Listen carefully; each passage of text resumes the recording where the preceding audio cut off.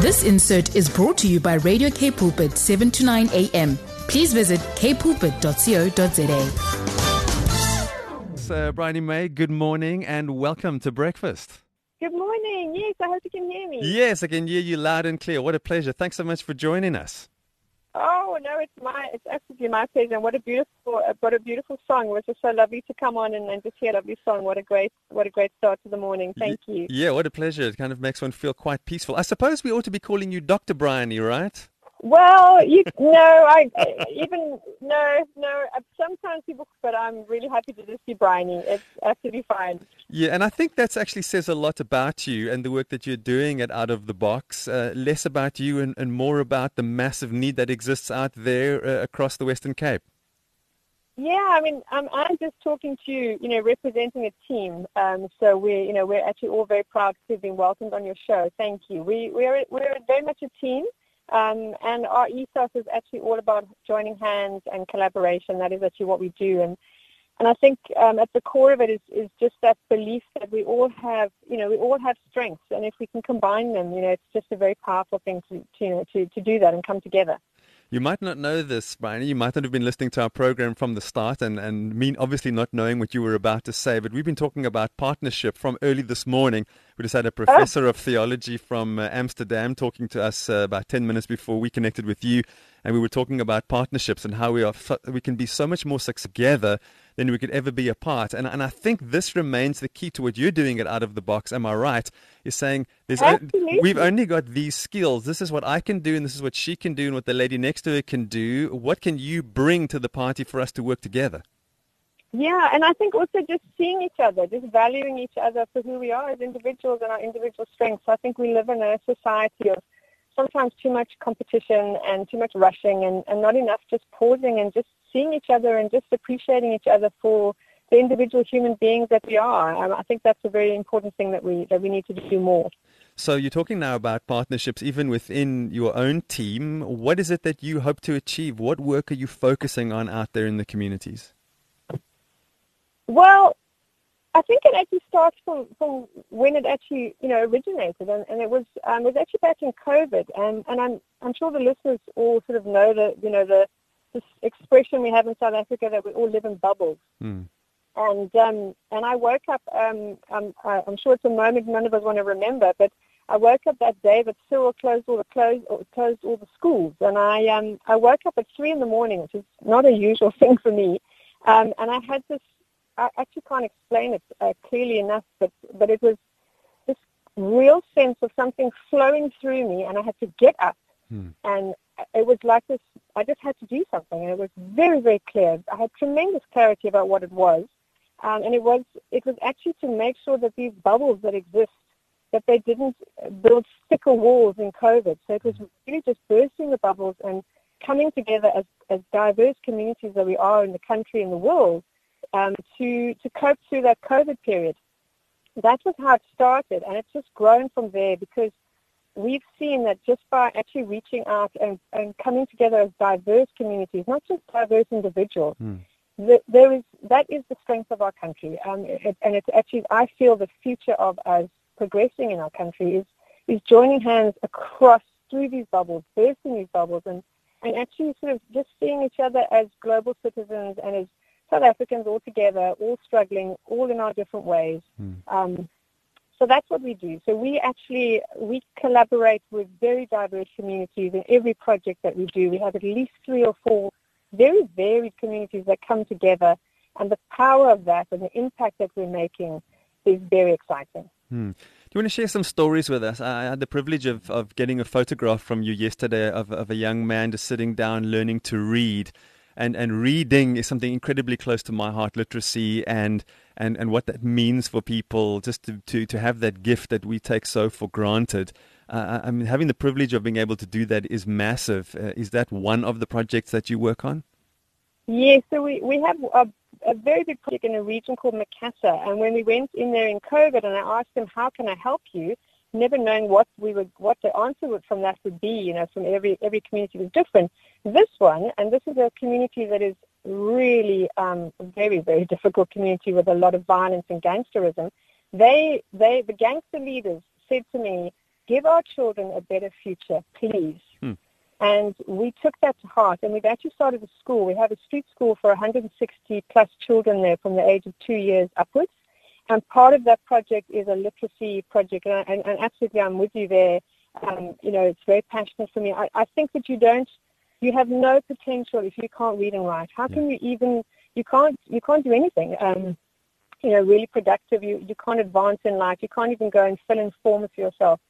So what we do is we've taken these mostly young boys that are just hanging around on the street, therefore they're highly vulnerable to be, becoming part of gangsterism, and we're teaching them to read and write. And you get goosebumps. It's actually incredibly exciting seeing their face, the joy, and their hunger to learn.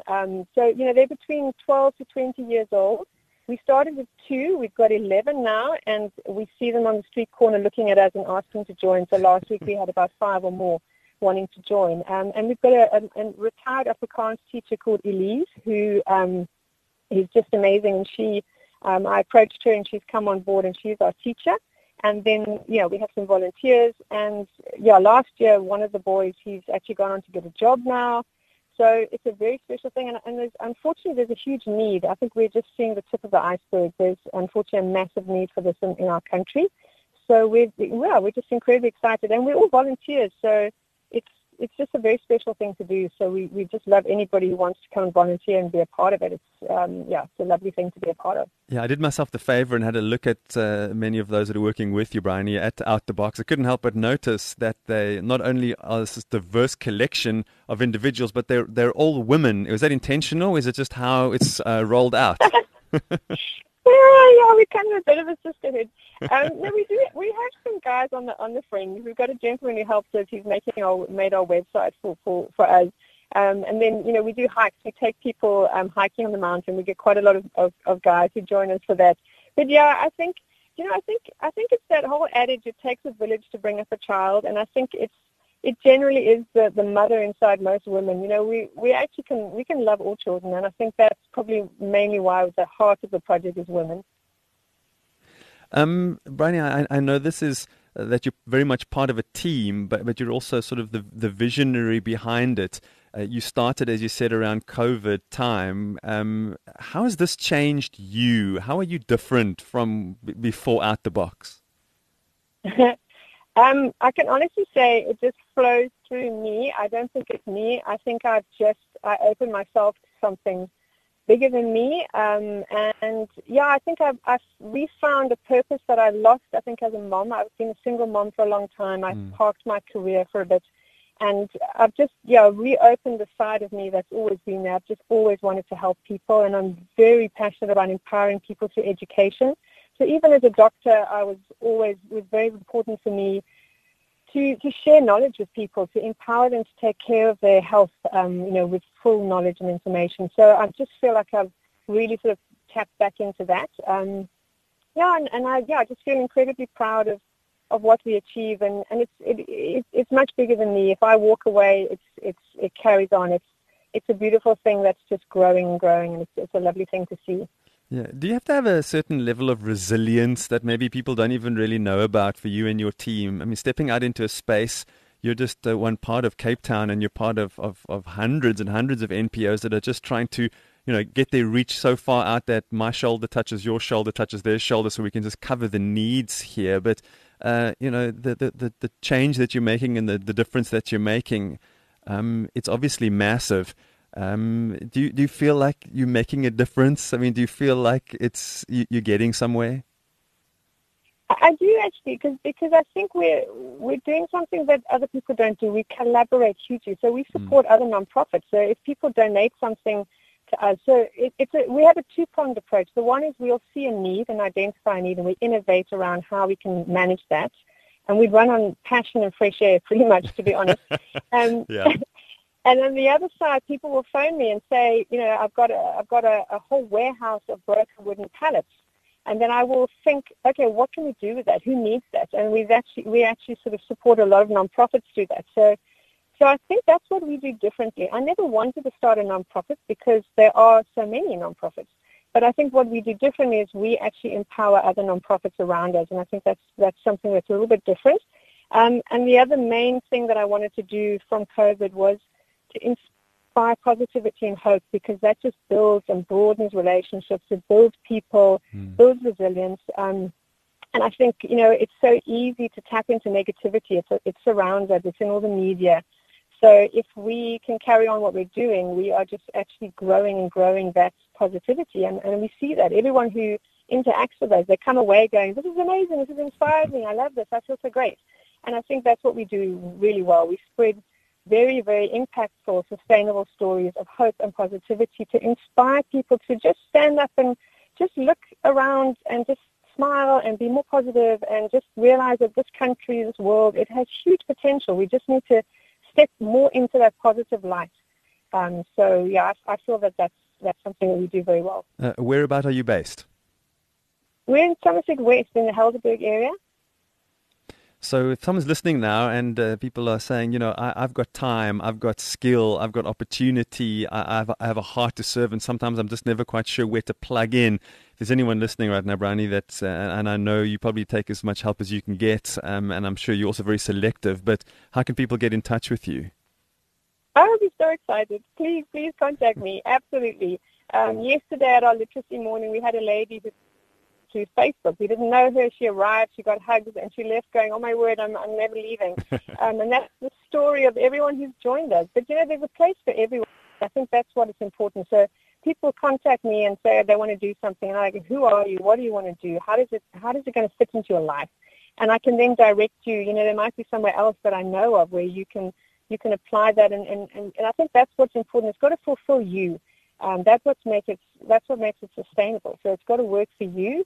And there is, I think what we do is we create opportunities for people to do what they always wanted to do. They just didn't know how. And the smallest gesture makes the most difference. I think people think we have to donate lots of money or we have to do something huge. You really don't. You really just have to do the smallest little thing that you can do, and that will change your life and others. It's not about making a massive effort. It's just making the effort that's true to your heart, and it will make a difference. How can people get in touch with you? So they can WhatsApp me. That's my preferred medium. I'm not big on email, and they can just send me a WhatsApp or contact us through Facebook. Our website is outthebox.in, and it's all about, are you in? Are you in? Are you going to join us? Are you in with this positive vision for the future? And wherever you are, if you're not in Cape Town and you're listening to this, please look around you. Find something that you can get involved in. Find a nonprofit that just sort of speaks to your heart, and approach them and say, this is who I am, this is what I can do. How can I join in? Don't be shy to do that, or start your own thing.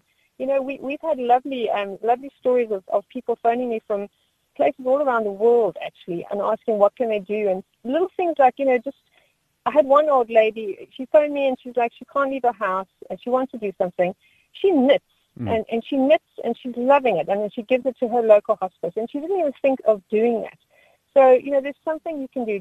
Just look around you and find somewhere you can connect, and you're welcome to reach out to me at any time. So my number is 071 293 8964. Just please feel free. What a pleasure chatting to Bryony May, and I'll give you that number again, 071 293 8964, or you can visit their website, outthebox.in. You've got to get in to be able to get out the box. This insert was brought to you by Radio K Pulpit, 7 to 9 a.m. Please visit kpulpit.co.za.